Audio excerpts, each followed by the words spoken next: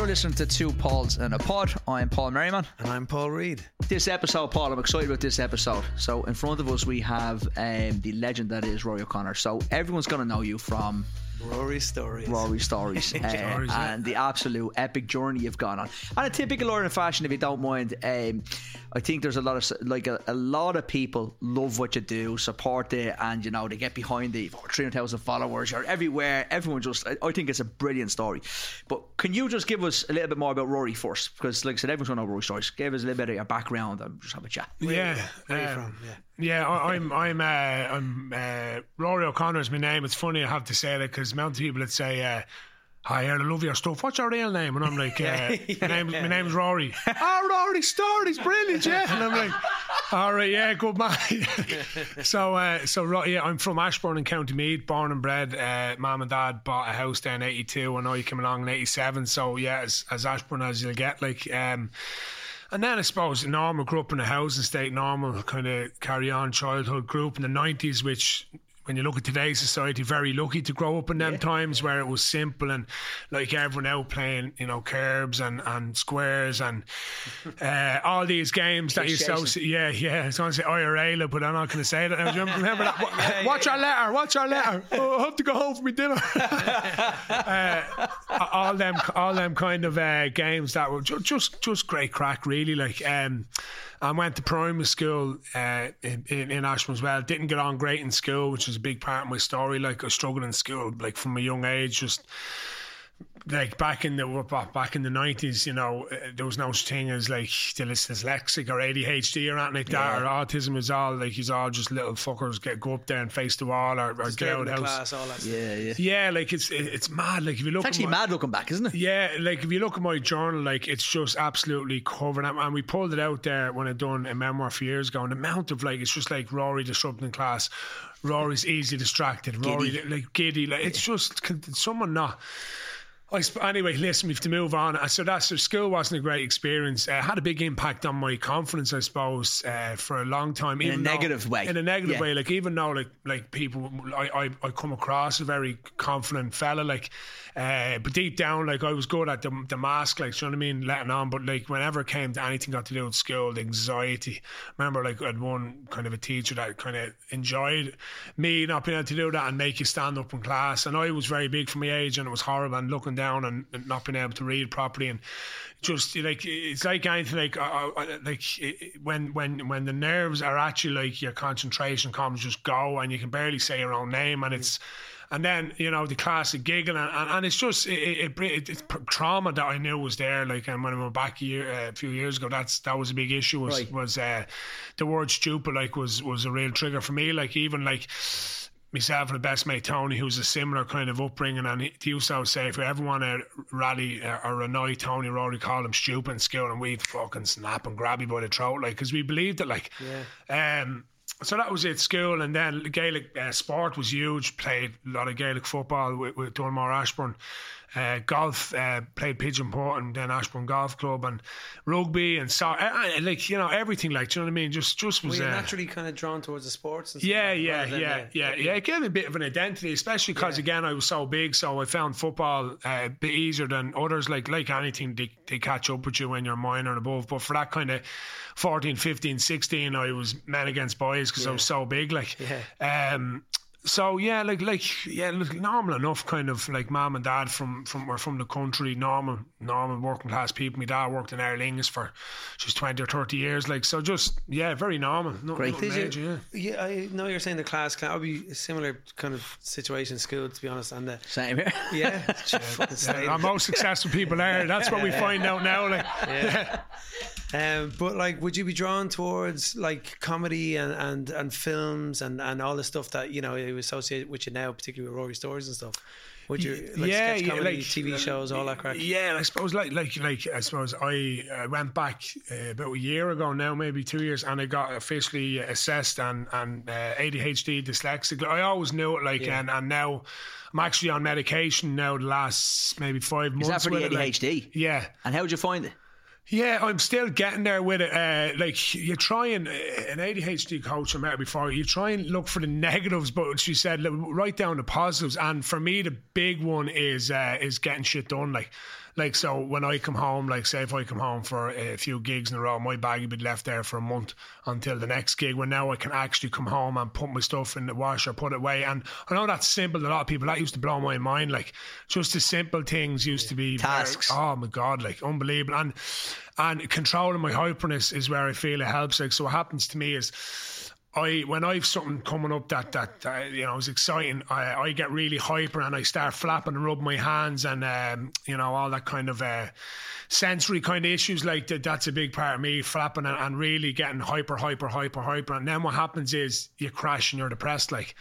And it's only recently, maybe it was 2 years ago or a year and a half ago, I really noticed it was myself, my dad and my sister were going to see the Fury Brothers for my dad's birthday, and big fans, never seen them before, couldn't wait. From 5 o'clock that morning I was up and my wife was like, you are a fucking nuisance, get out of the gaff. I was worse than the kids, going hyper and full of energy and rubbing my hands, and it's hard to explain. I'm sure people listening might have the ADHD, that maybe a touch of autistic kind of behaviours, kind of flipping your hands and getting your sensations via that. And then anyway, went with my dad, had a few pints, and that night just sitting there, and like my sister's like, you alright? I was like, I'm fucking depressed, like. And she was like, you alright? And I said, yeah, no, I'll get through it. And I said to my dad, I don't want to do it. I went to bed, and the next day I was trying to figure it out, and when I asked the specialist, I'd used up all my endorphins all day long. And by the time the actual event came, I had nothing left in the brain. I was just burnt out.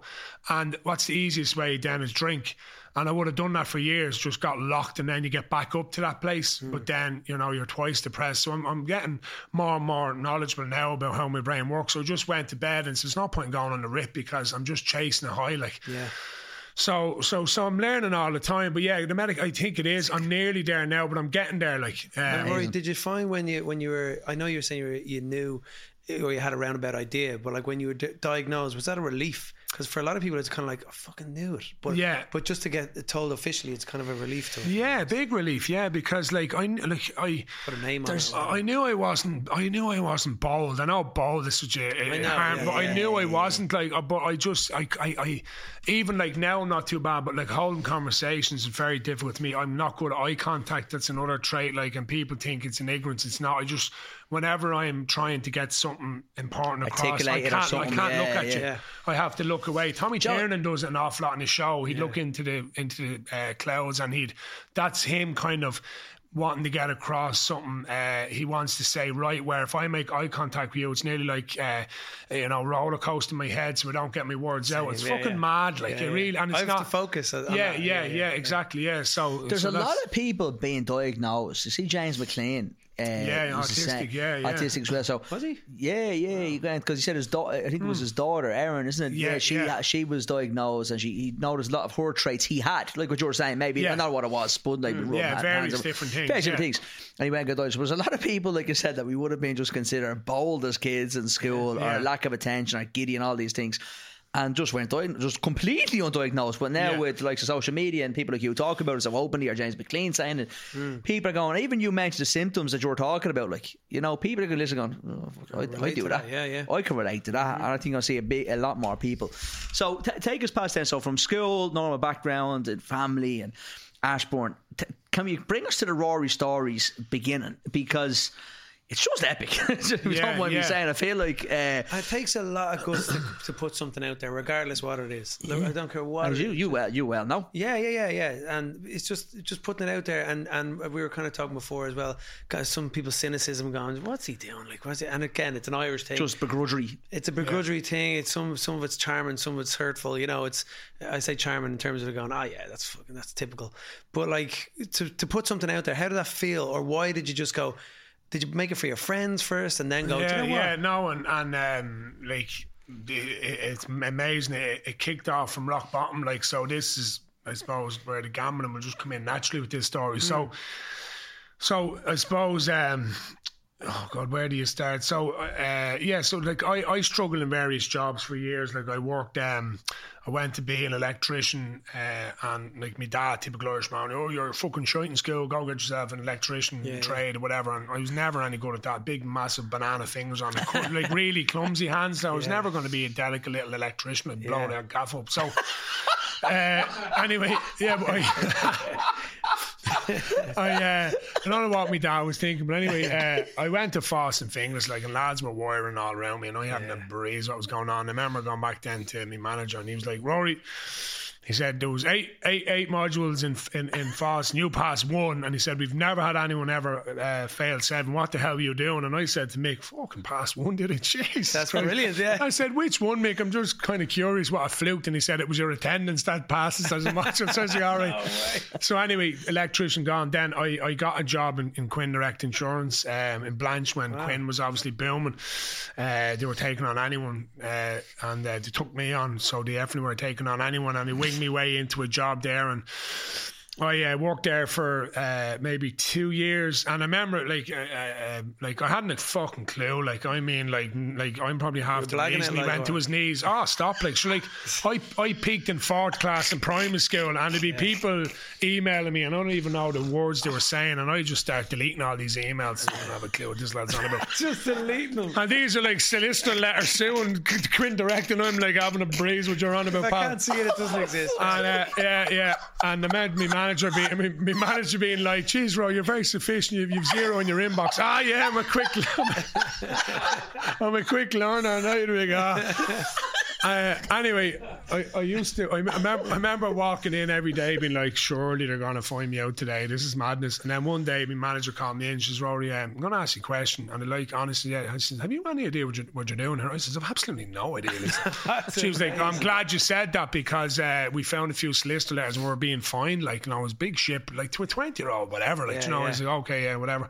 And then she was like, to be honest, the only reason you're still here is because you're good morale for the team. And I says, so what you're saying is I'm shite at my job, I'm just good crack. She's like, exactly. I was like, all right. I was like, I'm going to take the positives out of that. Yeah. So anyway, things went tits up for Sean Quinn, you're aware, and he offered redundancy, and I got this whopper package, like, couldn't believe me. Look, I was like, what? You're giving that to me for what? She's like, redundancy. I didn't even know what redundancy was. And she's like, what? She said, sign the form. I signed the form. And I says, do I have to work with my time? She goes, no, but we kind of like if you did. Good luck, gone out the door. See you, bye. Off to Australia. Going around Australia like the usual Irish backpacking, having the crack, whatever, till my money runs out, and then started working. So that brings me up to when I came home then in the middle of a recession. It was like 2011, and best I could do was get myself a job in a call centre for like minimum wage. And it was around then, like, definitely the depression was kicking in. I was like, Rory, you're in your mid-20s, you've no college degree, you've no apprenticeship, you've no leaving cert, you actually are useless. And that teacher, that we all have that one teacher that said you'll never fucking amount to that. And like, and I was thinking, bastard was right. If he could see me now, he'd be laughing at me, going, I told you your personality and your nonsense get you nowhere, and you're sitting there depressed in this, like, I think, like, I remember, like, I was getting like a 103 bus, which Ashburn into town, which an hour from 7 to 8, then getting a dart out, picking up a headset and ringing people for the ESB bills and getting lashed over, like, abused, all sorts of names, from 9 to 5 and not home to 7. And I think my mum showed me a pay package recently, and it was like €1,640 for a month's work. That's what I was getting. And this is me when I was renting a house now. I was so fucking depressed. It was like all my friends are like either college degree and here's me. So I was in an awful headspace. But I suppose to hold you there, and this is the interesting part of the story, bring it back to when I was 16, I put on my first gambling bet. And the bet won, and I just took a shine to this gambling because what I know now with my ADHD is you lack an endorphin, like that high, like, so you crave the high, like, and that's why a lot of addicts are ADHD, like, and that's one thing I've definitely found out, was a lot of people who struggle with addiction are ADHD because they're super hyper focused. If you channel that in the wrong direction, you're bollocks, like, do you know what I mean? So you have to be doing something positive, like. So for me, gambling was my way out, and like it's like everyone. It started off with 3 teams, Saturday, like 5 a bet, just whatever. On the football and stuff. Yeah, the usual kind of like and it's funny. I remember this lady in the bookies in Ashman saying, "Rory, I'm telling you now, it might be a $5 now, but when you start, like this is a dangerous game." And I was like, "Oh no, it's only the weekend." And then you win, of course, and then you get back into it, and then suddenly, like, I realised that I got to a stage where I couldn't watch a match without putting a bet on. That was the fix. Like, and it wasn't that it was crazy money, but it was just money I didn't have. So what I would do, I get me pox of a wage, and I give my wife the money for food. For there was me, Emma, and my child, who was only one. Food for whatever shop, the rent, and then the rest, €500. I was happy to gamble that, like, and that's kind of how it was, like, and And like I remember looking back, my wife was from Blanchetown, and she used to come over to Ashburn, like, and I'd have her sitting in the bookies for the day, like, and she was too nice to say it, and like, you know, she fucking tell you now, like, do you know what I mean? But she back then she was just, you know, young love, like, you know, everyone was, oh yeah, no, whatever you want to do, John, that kind of stuff. But looking back, like, and then I suppose I started to become a lawyer, like. She'd ring me, where are you? I'm like, oh, I'm down in my mate's gap, but I'll be in the Jacks of the bookies. All this kind of simple things that just when you look back you can see their signs, but back then they're kind of and became a bad person, like, you know, like I love sport, but I wasn't watching sport for enjoyment. I was watching it for the fix, like, so I'd be watching a big game and I'd be like, oh, he's fucking useless, that fella, why didn't you put that in the net, why didn't you put that over the bar? And it's just a pure gambler coming out on me, like. And even like, can I just ask, sorry, just on feeling bad, sorry to interrupt you, was there a first moment when you lied and you went, or can you remember a moment where you lied and went, fuck, that was a bad lie, I shouldn't have said that? You want to tell her now on the podcast. No, not the lie. No, there was not the lie itself, but just the kind of moment where you went, Jesus, and a realisation of going, fuck it, I have to do this in order to get the bet in and all that kind of stuff. There was like, there was like, there was a few lows, like I remember like one day being out, and I'd say you go down to the bookies with like a couple €100 on a Saturday, and that was a common thing back, like now they've online, but back my mates, we go to book, and it's called chance around. You go in there and chance around for the day, hopefully you leave at the end with money. Yeah. But for someone like me, that the person I know I am now, that's a nightmare because of my addictive personality, where lads were going to beer for Cheltenham and they'd have a few points on the back horse and then they'd be on the beer to even. I'd be still in the bookies back in Wonky Donkey in the virtual dogs and whatever was moving, like. Yeah. And I always knew, like, and like you knew, but like you couldn't admit it, and it was horrible when someone called you out saying you need to look at yourself. I don't have a fucking problem, blah, blah, blah, and you were always the shield up. It was loads, even like one another time sticks out, probably gamblers will relate to this, is it was one of my mates' 21st. I was only 19 and he was 21. Are you that young? Yeah. So basically I had €150 for his night. It was an old fashioned 21st. I know everyone, like, the cocaine is rampant, and like that's something I'm passionate about as well, because like I don't tell it not to do, but again it's the addiction side of it, and the guys who worked with in prison, you know, a lot of them are cocaine addicts. But anyway, back like when it wasn't really a thing like now the all young lads do, it was just get locked on vodka Red Bull. That's the way it was for us anyway. So €150 would generally do you, like. So anyway, I said I had the 150 and I said that morning, I'm going to go down to the bookies here and chance my arm. So suddenly I lost 50. And I said, I still have 100, so that's enough for like a few points, a few Red Bulls, throw a score into a man's card for his birthday, whatever. Then suddenly down to €50, and you're there going, right, well, I'll have 6 cans before I go out. I'll give your man a score, and I'll have 30. That's 6 points, be grand. Then you're down to a score. The first thing he says, fuck him, he'll be all right, I'll pay him again. Like, you know, he won't miss the card. And then it's I'll just have 6 cans, and then you're down to nothing. Like, I actually remember that day walking home from the bookie. The bookies to my house is only about 300 yards. I remember in the middle, I remember physically punching myself straight in the nose with thickness, like going, yeah, fucking age, and boom, hit me head, just going like, I'd no money, like, and then going back to the mother as usual, and then she give you, and then you're out, and then like, see, the thing gambling is like you're out with lads, and lads saying, oh, there's a tip tomorrow in Fairy House, you know, and then I go ask Ma for another 50 because I'd say to Ma, can I have loaned 50 because I got 50 off Paul last night, and I owe by him, but that'd be to put on this fucking tip. Yeah. So it's a vicious circle, like. Yeah. So anyway, that was the way it was, and then 2013 was definitely the rock bottom for me. So how it came about is I was bubbling badly, like, around then. I knew I was, but my club were knocked out of county championship, and GA was Everton to me at the time. Like, it was my purpose, and we were knocked out, and the summer was free, and I just that was it for me. So I went on the beer the night in town, not far away from here. Turned off my phone, like, had girlfriend at home, 1-year-old child, didn't care, just drink, gamble. And that night we were all in a nightclub, not too far away from here again, actually. And I remember being there and everyone's having the crack, and I just wanted to go out to the casino and gamble. Like, that was in my head. So I lied to my mate, said, boys, I'm heading home, and I went to this casino. I remember walking down, and like anyone who's been with addiction can, like, the clever person had is saying, what are you at? And the little devil on her shoulder is like, don't mind that cabbage, you're going to go down here now and you're going to win €1,000 and everything will be great. I went in anyway and took my last €200 out of the ATM machine, put it on the roulette table, boom, gone. And still to this day, I can still, even, it's kind of, that noise of chips coming across the car. I can actually, that gives me shivers now, because that was it, because it actually landed that. I actually have no money. There's zero in my bank balance. I have about €2 in my pocket.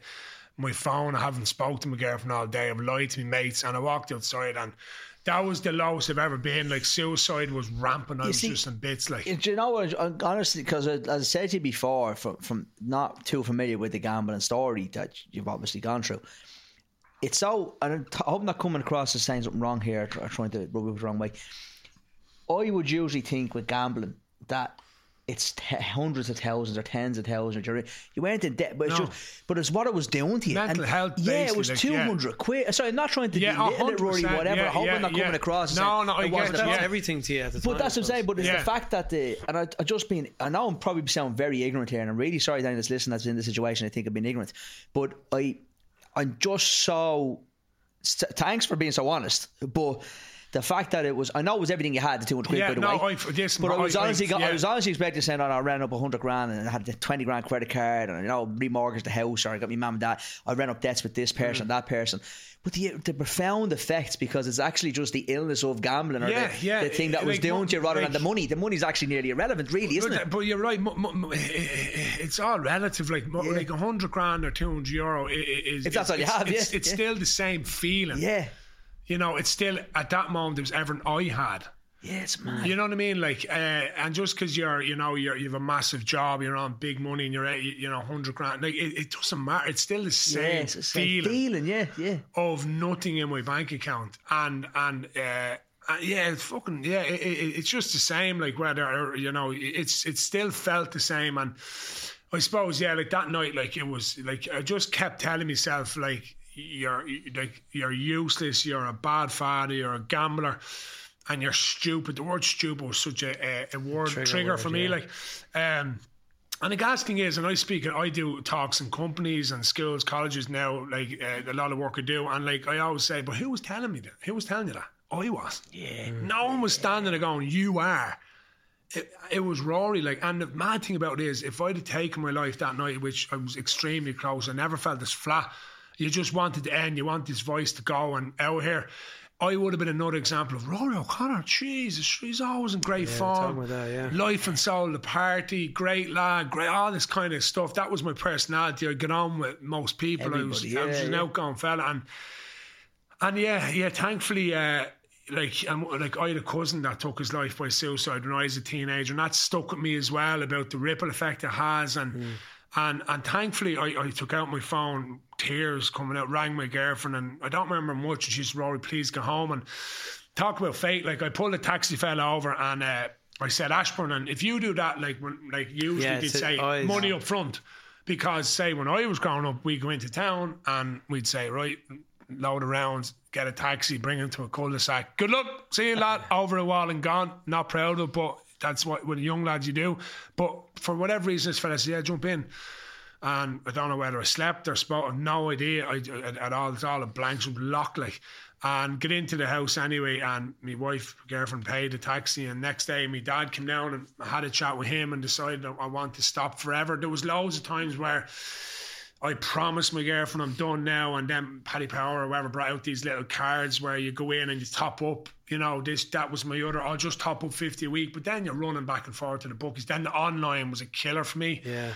Like, I remember being up like late at night back in cricket. Don't know a cricket ball from a cricket bat in the breeze, but I was looking at odds. I like golf, be watching golf, going, will Tiger Woods par the next hole, put a few, fix. It was all, and I love like getting up in the morning and knowing, right, that evening I have a score on Real Madrid against Barcelona, and just that calmness of a fix, a bet on. So once it's on, yeah. And they'd often tell you it's not about winning, it's about putting the bet on. Like, it just gives you that little feeling of a little hit of endorphin, right? The bet's on, and so but when I hit that moment, the casino, that was my rock bottom. Right. Done. I'm done here, and it's either get busy living or get busy dying, and I didn't want to die, like I didn't, but this fucking demon was at me, something shocking. I said, right, I'm done.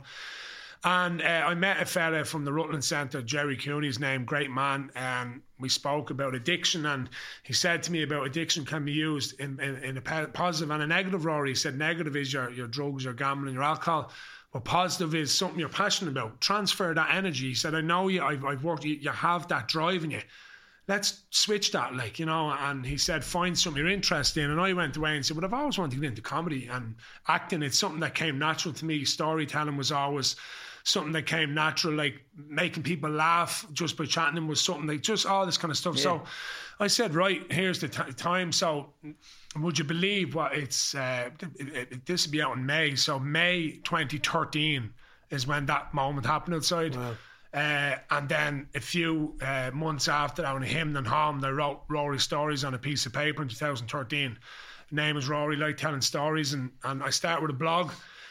Didn't know how to do a blog. Rang a friend. He knows. He set up a blog. I just started telling stories on the blog. And people enjoyed them. Like writing them out. Yeah, writing out. Yeah. Just so come and it was like Rory Stories, have a laugh at my expense was the name of the blog. You'll find if you. Brilliant. It's still there. Like. And Facebook page, someone sent me up a Facebook page, Rory Stories, and then I just done one GA sketch in 2014, and the likes of Joe.ie and Balls.ie got wind of it and put it up, and that was huge at the time. I was like, oh my God, like this guy does sketch. Yeah, do you remember that back in then when Joe? That was like that was the and I was like, this is unreal. And then I suppose the penny dropped. This is like the GA is wide open, and social media was like, there was definitely no TikTok, and not maybe Instagram, it was Facebook anyway. There was no TikTok. No Instagram either. Yeah, it was only Facebook. Yeah, just Facebook. So me and my shitty iPhone 4 down to the GA club with a few lads to help me out, and we started to sketch out these videos. And so you just got your mates to just go, here, you hold it like that. You come around that. And how did you figure out how to edit stuff, or was you just shooting one-shotters for the first? Just go onto my YouTube and look how fucking dirty it is. Like, there was fucking Dumb and Dumber looking at the phone going, how the fuck do you edit this? Like, and sometimes we just throw up the video raw with the bits of and just put it up. I don't have a clue. Like, it just shows well with content. It doesn't have to be the perfect content. You see, that's the thing. People get paralysed with content that they need to be that would have been 100% like, better. In the early days, that would have been an easy target. Rory Stories, all fucking shite views on stupid phone. Would they not get good quality? I was like, why though? Like, there's still hundreds of thousands of views. Why would I go get big expensive cameras? I didn't have any money. Like, you have to remember, I'm still in this job with no money. Like, I was going to ask you that, sorry, Rory. Just so that night outside the casino, and in just because I'm thinking of it from someone's point of view, listening in, going, I think I could be in that same situation. But how did you know? Was it talking to your dad and your girlfriend at the time? The next day going, and it is that big thing that a lot of addicts say, is admitting it. Yeah. And was that morning, the next morning you went, oh, I actually do, and admitting it, was there a sense of relief in that as well? It is relief, and it's like it's an addict is a liar, like, yeah. And an addict can make a very good human being a very bad person, like, and that goes, like, heroin is the big one there, like coke, you know, whatever drug, alcohol, but it can make a really good soul a very bad soul by being addicted to it, and that's what it was doing to me. Like, I was lying to it, like me mate. I'm not a liar. I'm straight as you get, but this was making me lie, because what do addicts not want to hear? They don't want to hear the truth, because they don't. It's easy to numb the pain and just, you know, get out of your head, and like drink is great for that, drugs, all that. Just get away from that and worry about it tomorrow. But you're just pausing tomorrow's problems. That's all you're doing, like, with any addiction, like, you know. And and then just jumping, because I just wanted to know about that moment as well. That's amazing. Mine's a bit blown, actually, to be honest. But if you jump forward to when you're doing all those videos with your mates in the car bar, if we fast forward back to that, and then you just go, Jesus, this is actually taking off. Like, yeah. And so what happens next then in terms of how do you monetize that as well? I mean, how do you actually earn money from this stuff? Sponsorships and all that? I don't know. I swear to God, all I can say is a wing and a prayer. I just kept one. You knew it was working. I just kept one foot in front of the other, and well, it's also a start that you're doing what you love as well. You really enjoy it. So exactly. There was never. Sorry, I don't know. You've mad, but I don't believe you ever started Rory Stories or did all that content to make money. No. There was maybe a wing and a prayer that might work out. I had a vision that comedy was going to be like my route, like, but like it's mad. Like when in the early days when I was doing the blog, do you know what my end goal was? My end goal was like being a GA funny comedy writer in the Sunday Independent. That was my that was my holy grail. So like a Ross O'Connor AKA that was my my holy grail was like, so every Sunday you pick up the paper and you read, right, what's Rory saying about a GA match in a funny way. That's what my target was in the very early days. But suddenly, it's still a great idea, but but suddenly, like Paddy Houlihan was great for me. Paddy, who's in Mrs. Brown's Boys, plays that was up. Paddy, I'd ring Paddy and off, and Paddy just kept saying, Rory, just keep doing what you're doing. Just keep doing what you're doing. And it was real frustrating because I had all this positive energy ready to go. I was ready for the world. And the beauty about rock bottom is you're so resilient when you bounce back off. I was ready. Yeah. I was like, talk about bearing your soul to the world. I was ready. I was like, fucking whatever you have, I'll take it and I'm gone, because I know what it was like. And it just kept moving forward. And then within 6 months, say there was 100,000 people that liked this Facebook page. People, Rory, this is mad. But I just kept going. And then I was asked to do a gig at a GA club, which I was like, and what do you charge? And whatever you think yourself. You know this? I had the clue.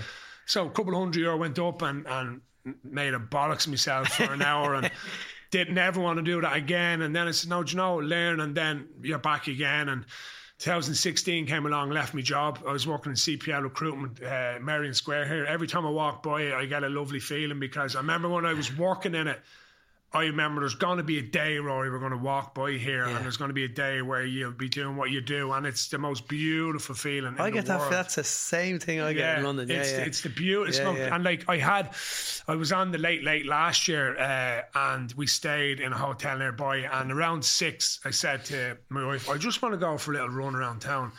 No music in my ears, just me running, and I was running by the old bus stop. I was running by like my old lane, the CPL. I was running by people coming home from work, and here was me 5 hours later going to be on the late promoting my 4th book, you know. And it's a fucking really empowering feeling, and it's just worth all the pain, to be in that moment where you just feel like you're walking on clouds. It's just, and I wish everyone felt that feeling once in their life, but it takes a lot of hardship to get to that place, but it's definitely worth it. But so 16 left my job. Everyone thought I was mad, bar my wife. She's now out, and I left it. And I always had this 6-week plan.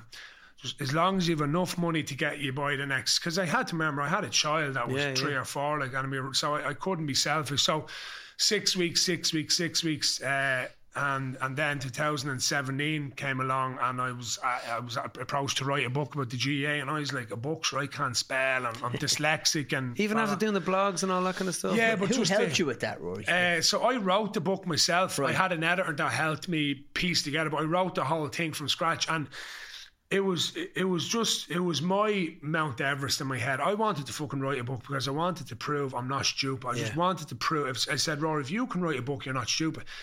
And I struggled, and then I was Googling how do people find their kind of creative moment. And some people get it really early in the morning, some people get it really late at night. So I literally, for 6 weeks straight, I got up at 4 in the morning.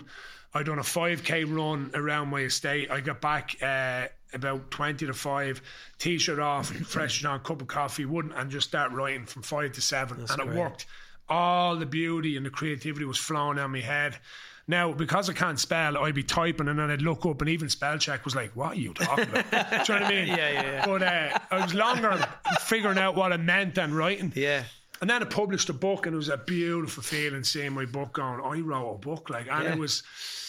I still think it's the most proudest moment of today, apart from obviously my kids. Now, from a work perspective, when I got it, I welled up a bit, Of course. Because I'm very passionate about people not feeling useless. It's something because I felt useless for long enough.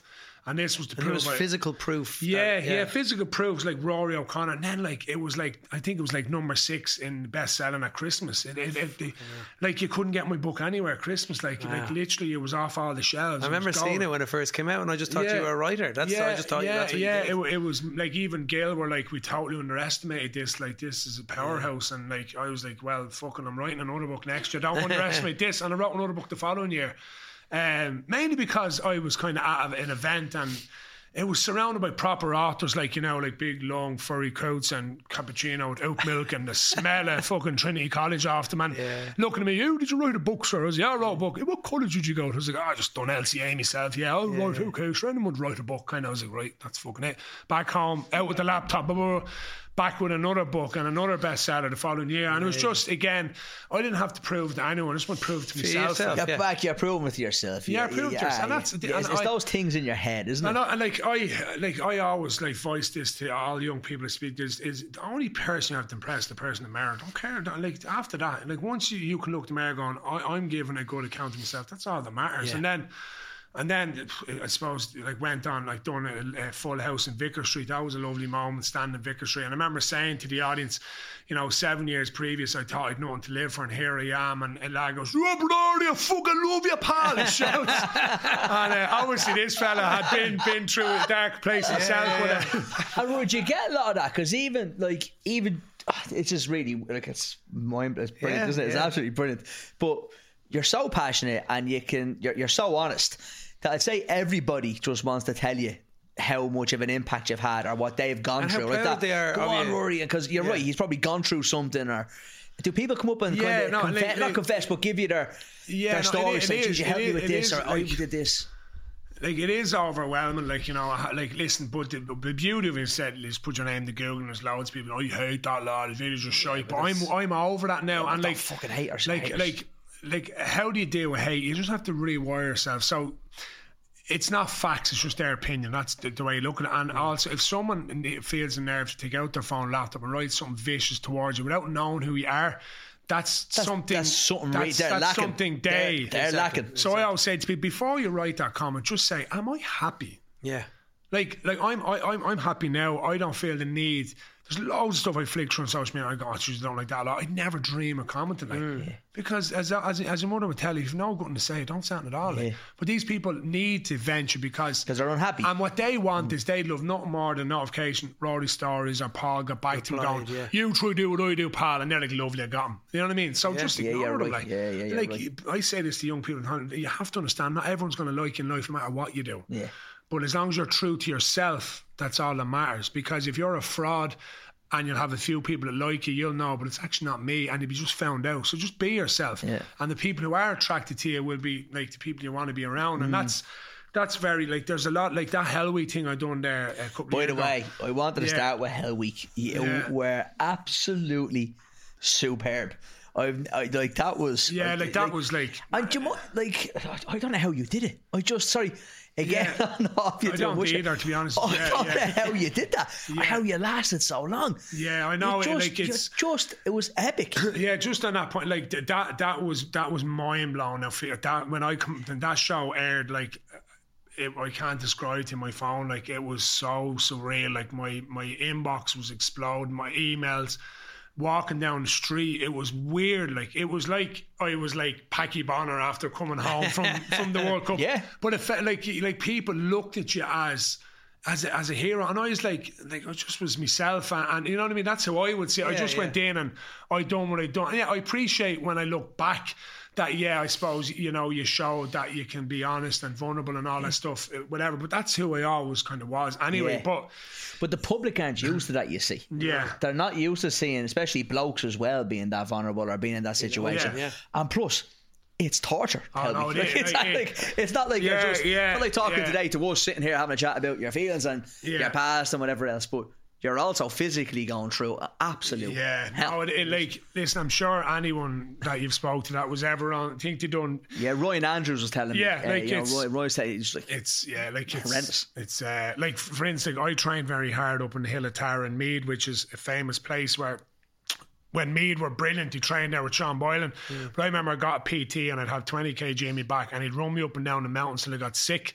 And I remember him shouting in me head one day, it was like, whenever you're in like day one or day two of hell, remember you've been here, Rory, like this is it now, you're after peaking. I was like, right, I'm ready. I swear to God, I was 5 minutes in Cork and I was like, wow.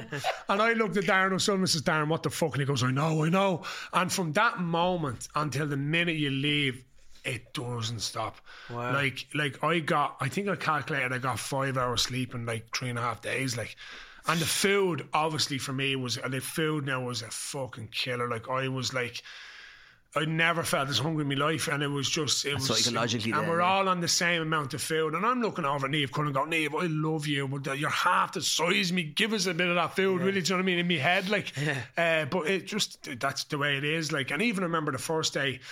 We were only there an hour, and like I was in this headspace of going, oh my God, I've never been here before. This is the most. And I remember looking over, and I remember I seen Peter Stringer, rugby legend, Andrew Trimble, rugby legend, Melanie Nocta, 2-time Olympian swimmer, and then just looking at myself, going, what am I doing here? Literally going like, what gives you the right to be here? But then I remember saying to myself, so hold on, pal. I said, because Ray Goggins has always said it's not about physical, it's about mental. And I said, well, Rory, they mightn't have been in them dark places you've been over the years, like, you know what I mean? Brilliant. They went Brilliant. Outside that casino wanting to die. Maybe they were, you know, but you knew you had. Yeah, like, in other words, I was used to failing all my life. Like, I was shit in school, I failed the electricity, I failed in every job. So failing was normal to me. And I just remember saying that's it. Like, do you know what I mean? Like, you just keep going, and kept going. Then whenever I was done. And I remember I woke up in the recovery room in this like blow-up bed, and I remember walking and looking in the mirror, and you don't see yourself, and I was like this gaunt face, and like, you know, there's no mirrors. Yeah, you know, and like my hands were all swollen to bits for whatever, I don't know why that was. My hands and all here was all black and blue from that crawling. Like, we had to crawl the whole time, and all here was all black and blue. I remember looking at me going, right, Rory, you're done. I says, I don't care how well you feel tomorrow or next week, you are done. You maxed out. And that was it. So I never, ever, ever went back on myself going, oh, I could have done this. I couldn't. I was done. Yeah. And that's a lovely feeling. Like, to find that rock bottom again nearly, or that for that physical you had challenge. No more in the tank. And Ray Goggins had become, like, I ended up sitting beside him in Vicar Street doing a resilience show and being like, this is absolutely nuts. This man was roaring at me 6 months ago, and here I am talking resilience. And he said, it's not about it's about finishing your journey. Yeah. And knowing, he said, real leadership is knowing when you're done. And it's not a quitting, I'm tired. It's like knowing that, like, in my head, I was like, if we went to war right now, I'd be a liability. That's what I was thinking to myself. If we were going to war in the morning, I'd be a liability. So what do you do? Hand in the air. Yeah. Team, you're going to have to go down. But that's what I was saying to myself, and that's how it felt. So I waved the white flag saying, I can do no more. Adios, best of luck to you, and that's it. Great journey, unbelievable journey, and like bonding with them people like best friends. And I didn't know most of them before I walked in, and now if I meet them, it's hugs and kisses. Like, it's weird, like, because you're in the trenches with them. So Rory, talk about Hell Week and obviously RTE. Your latest show with RTE with Philly. Bring us through it. Like, what? Like, that's just completely epic. Another epic series. Congratulations on it. Fill us through. How does it even begin? So, about a year and a half ago, myself and Jamie Doughton, who owns Motive TV, who do like Hell Week and Baz, the Homes, all that kind of great TV. Basically, he was like, I have this idea of yourself and Phil McMahon going into Mountjoy and doing a real life meme machines. So basically, basically, you prisoners against prison officers in Croke Park Gaelic football. Wow! And I was like, "Jeez," he says, "No," I says, "So ring Philly." So I rang Philly. I'd known Philly a long time. I rang Philly and said, "Philly, this is the idea," and he was like, "Rory, there's no way," because Philly works in Mountjoy. Yeah. Philly works there doing leadership course now for the last few years, and he said, "There's no way, Rory." He said, "Rory, to get one prisoner out for a dentist appointment, you need a couple of prison officers. No way to let." And I said, "Philly, like, trust, let's just try and go for it." Anyway, one thing led to another. And it happened, it happened. Like, everything fell into place, I suppose. Eddie Mullins, the governor, like, was on board, which was number one. And RTE commissioner, which is obviously the big one. And then after that, we just kind of went for it. So, we spent 3 months in Mountjoy. We were there twice, 2 full days for September, October, November. Was it October, November, December, and a bit in January. So we went in, 10 lads picked from the progression unit who were deemed to pass. So no, I suppose, real kind of serious crimes. A lot of it was drug offences. Right. But no, like murders or anything like that. Right, okay. Obviously, they wouldn't be passed for victims' sake. So we started filming in September, and it was mad. Like, just walking in the gates of Mountjoy, like, with TV cameras and just prisoners all just like in the landings out, and like, the only way I can describe the main jail in Mountjoy is a jungle. Like, you walk in, and if you picture like loads of landings and lads just shouting and roaring at each other, exactly, it's like and it's just like, and you'll see yourself in episode 1. I'm just standing there, like, as Philly goes, I've been here before, but Rory, this is first time, and just seeing me, and I'm white as a ghost. And that's really genuine. You're just I was. It was hard to take in because you just see lads everywhere, and you see a lot of lost souls. Everyone's coming up going, oh yeah, what's the order on? You just see their eyes, and it's just, they're gone. Like, do you know what I mean? Drug abuse. Like, it's very sad. But anyway, so we went in, we met these 10 guys from all walks of society, from everywhere, all over the country, and we got started training them Gaelic football, and it was a great experience. But I suppose to make things really personal, one of my good mates was on the team, so he got sentenced to 4 years for money laundering. Now, if you want to believe in, I believe in fate, and I believe in like stars align, and this is a mental story. Like, I don't even have long enough to tell you, but the bones of it is, so Ross, he got caught, like, whatever, money laundering, so he was waiting for his court case, and it kept being adjourned, and he was full sure he was going to get off because he'd never been in trouble, done everything right, like, since he got caught. Like, he was the perfect, we'll say, person, like, to do everything he could to not get charged and sent to jail. But anyway, he got sent to jail, and he didn't think he would, but he did. But we were meant to start filming about 3 months previous to Ross getting sentenced, but a fella got stabbed and murdered in Mountjoy, and the documentary got thrown up into the air, and we thought it was gone, and a couple of phone calls were made, and one thing or another, we said, okay, but it's a 3-month delay because we can't do it now. And literally to the day, 3 months later, my mate Ross landed in Mountjoy, like.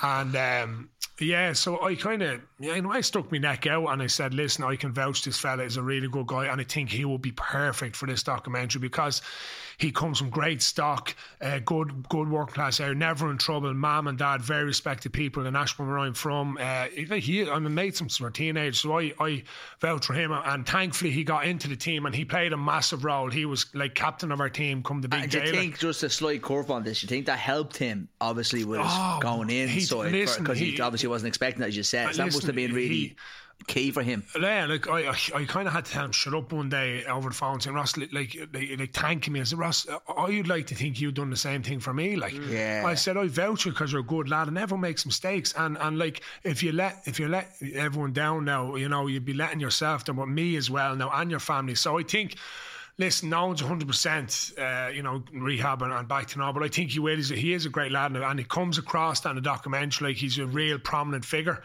in the documentary. So Ross was a key part, but then we were due to play the prison officers in a game, but the plan was to do an evening with Rory stories for the family and the prisoners and their friends in Mountjoy Prison, a Christmas gig.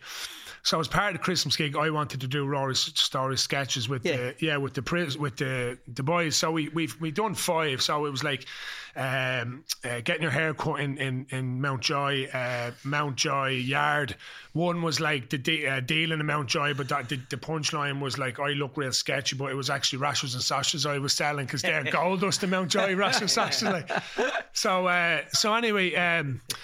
So we done the sketches, but one of the sketches we done was taking the piss out of a prison officer, like, to an extent, or well, I don't know what way you'd mock it, but just mocking a prison officer, because like, there was never any badly intended or whatever. It is what they do. But anyway, they took offence to it and they pulled out this game in Croke Park. What? Yeah, and well, you're going to have seen it by now by the time it goes out. So this is the big thing in episode. Yeah, they pull out a fucking thing. Good luck. And we were like, oh, fuck, Philly, what are we going to do now? Like, and so we ended up playing Philly's club, Ballymun Kickums, in Croke Park instead of the prison officer. So, yeah, it's people say, that's scripted TV. I swear it's not. It's great TV for people to watch because it's a big twist in episode 3, I think, maybe. But yeah, like, listen, made the sketch, do what I done, and someone didn't like it, and they pulled out. Anyway, long story short, we played, but along the way, like, we'd again, I can tell you now because I've seen it, but like the first episode, say, we got in the Dublin legends to play us in Mountjoy. So we had Alan Brogan, Michael Darren McCauley, Paddy Andrews, Eamon Fennell come into Mountjoy Yard, play against our lads.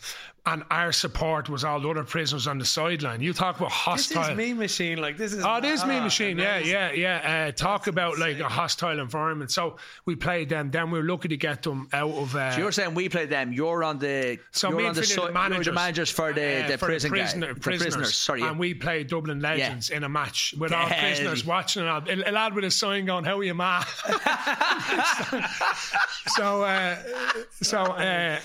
and then we played against ex-prisoners down in Wicklow in a challenge match, and they ended up teaming up with us. And then we played a game against politicians in Mountjoy, and we had a really good conversation. We had every political party represented, so we just want to make that divide stronger. So like me and Philly turn around the camera going, like, where would you get it?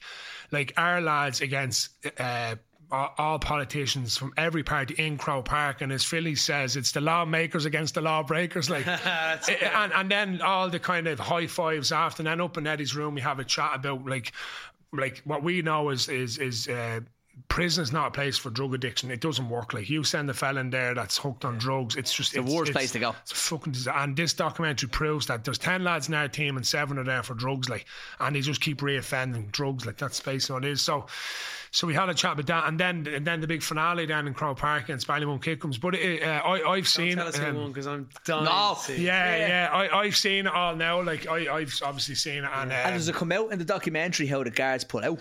Yeah, to an extent. Like, yeah. It's a bit, it is a bit weird how we go about, and that was obviously RT a bit worried about. But I think it comes across well. Listen, I'd no bad dealings with prison officers. I found them fine in there. Like, there's nothing like that. I just done what I do, and unfortunately someone didn't like it. And yeah, listen, it definitely already up for the prisoners on the back of that now. Like.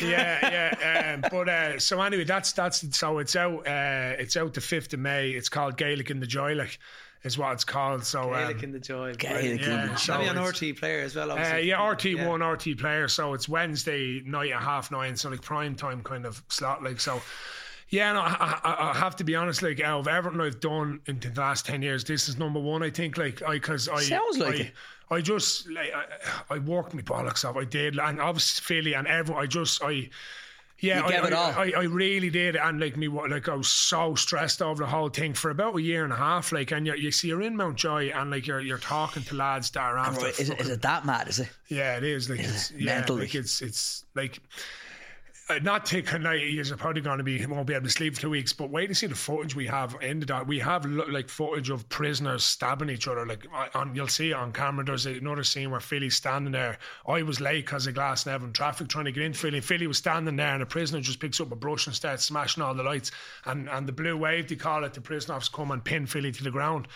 And Philly's just standing there going, this is fucking mad. That's how real it is. Like, put it this way, like, it's cameras in Mountjoy prison. Like, it's not like you have cameras in an office. Like it's prison. Anything can happen at any moment, at any time. And this proves that there's times where so you aren't dealing with the best prisoners in a sub cell. We're with the nicest prisoners in. But it can still shit can happen. Like. Of course, yeah. But now we've been in the main jail filming a couple of days, and it's scary. Like, you don't want to be there. Like, it really is what you'd imagine in your head. It's all intimidation and drugs and gang. It's scary, like, you know what I mean? Like the Kinahans have their own wing in Mountjoy, like, you know what I mean? It's really as real as you can imagine, like, scary. Really? Like, yeah. You see, it's mad that you drive by that place, and it's just a little world, obviously. And you know what? I'm glad you said it, because one of the boys, when they get out, goes, it's mad. You forget when you leave that the whole world's going on. And when you're walking by Mountjoy, it's another world, like meters away from you. Yeah, just across the fucking wall. Like, it's just mad. And again, like, I think it's the first time in the history of Irish television that prisoners are showing their face to camera while they're doing their sentence. So it's groundbreaking stuff. Like, and it's fair play. I'm actually dying to see that. Yeah. So Rory, just on how you're doing now with the addiction and stuff like that, on your recovery, and. Do you ever have moments where you feel like they might be coming back, the addiction? Or well, look, I'm still an addict. I'm always going to be an addict. Like, whether it be alcohol, whether it be food, whether it be fucking sex, whatever. Like, you're an addict's an addict. Like, that's the way I look at it. Like, so, but you have to be on the right lane all the time. So, like, thankfully now I can watch, like, say, a Cheltenham race. I wouldn't be mad if I'd watch a match and I wouldn't think of betting, but that's not to say if I say, sure, I'm done now, I'll put on a bet, because what happens is you just knock on the door of the addict again and he's ready to go for it. So I just rather not, like, so I don't bother at all. And yeah, the thing is with addiction is you constantly have to keep filling your void. And like, I could get bored of Rory stories, which I do. Like, I get bored of making videos and I couldn't be arsed doing them. And then your mind wanders again. So it's all about keeping then what's next for you, what's next for you, what's next for you. And that's it. Yeah, like, you have to accept this is the personality you are. And this personality doesn't put their feet up. Yeah. So you have to just keep horsing on, and it needs to be on the positive road, because if you turn to the other road, well then, you know, that the curly fingers waiting for you, whether it be the bookies, the pub, or the cocaine addiction, whatever addiction yours, the curly fingers there all the time. It wants you back. The devil never leaves your shoulder. Like, it's always there. It's just asleep for now. But keep it asleep. You know what I mean? Like, that's all you can do. Like. And you enjoying sports a lot more now? Yeah, I do. Yeah, I feel. Listen, I'm not here to bash the bookies around, but I feel sorry for young lads nowadays, like that. Like with that, I think it's. I've been saying this. So my young lad Luke is 6, big into football, and he sings the team tune to fucking Boyle Sports in between matches on a Sunday. Yeah. That's wrong. Like, that is wrong. I don't care what anyone says. They ban smoking, they ban drinking, but yeah, the young fella's 6 and he's singing the team tune. They do that. They're not doing. I don't do it. No, but just saying, because they're taking that one of the most. And when he asks you, Daddy, what's that about? Yeah, but just I try blank. I don't know what to say from it. Just going to say, just for adults or whatever. But that can't, like, it's just. I just think it's weird that it's on 12 o'clock in the day when kids are watching it. And when they see, when I was a kid growing up, Rory, I wouldn't have known. What, like, you know, in bookies you hear people saying 2 to 1 or 12 to 1 or 5 to whatever like, the odds are. You don't have a clue when even the feeling. I wouldn't have to fill in a betting slip, to be honest with you. But now it's like put 50 quid on Rooney to score. Well, not Rooney, sorry, whoever. 50 quid on whoever, Son or Kane, whoever you can pick to score the next goal. And it's so and you get 200. And you get 200 quid back. Yeah. So they're cute. They're going, right, okay, we go for the kids that don't need to know the lingo. You don't need to know that now, because that's a blocker. There's 50 quid. You get 200 quid back if he scores the next goal, or how many his next corners, or many whatever you do. But I think that's wrong. It's wrong. It is wrong. And it's on purpose. If you've loads of money and you're stupid, they'll be our best friends. Best friends, Put it that way, you know what I mean? Like. Quickly, before you go, 2 questions. First one, I probably know what the second one's going to be. Best financial decision you've ever made. We're asking all our guests a little bit about money because it's a money show. What's the best financial decision you've ever made? Well, I only turned limited this year, so hopefully that's going to be it. I was sole trader and getting bent over for the last few years tax-wise, but hopefully that's it. But definitely, I think buying a house for me was huge. Self-employed. Bought a house in the middle of the pandemic in August 2020, which isn't too good. So that was, for me, was the end goal for my family, like, do you know what I mean? 100%. Fair play, congratulations. We've been asked everybody else their worst, but I don't think there's any point in asking what your worst one is. I think we've already covered that today. Waiting on any power to win a fortune, and Ruby fell. That was probably the specifics are very good. Yeah, no, I wasn't. I wasn't. I was actually done betting then, thank God. But I remember it well going, I would have definitely had a lot of money on that. But so yeah, gambling is definitely Roy, it's absolute. I'm speechless as well. It's been an absolute pleasure, and I just thanks so much for your time, and thanks for popping in for the chat. Really thanks, and your honesty and your congratulations on absolutely everything you've achieved. 4-time book bestseller. Oh no, you've another book. Yeah. No, 4 at the minute. Finished writing books for a while. We'll see. Prison book coming out maybe. Yeah. Big time. Cheers, Rory. Thanks again, mate. Thanks, boys. Yeah. Thanks for listening to the Two Pauls on a Pod podcast. If you've liked what you've heard today, please don't forget to subscribe to more episodes. We'd love to hear from our listeners, so if you have any financial questions or if you have feedback from the show, just go to askpaul.ie or check out Paul's Instagram account on Ask Paul. And don't forget, you can find Paul Reid on Paulo Rito on Instagram. Thanks, Paul.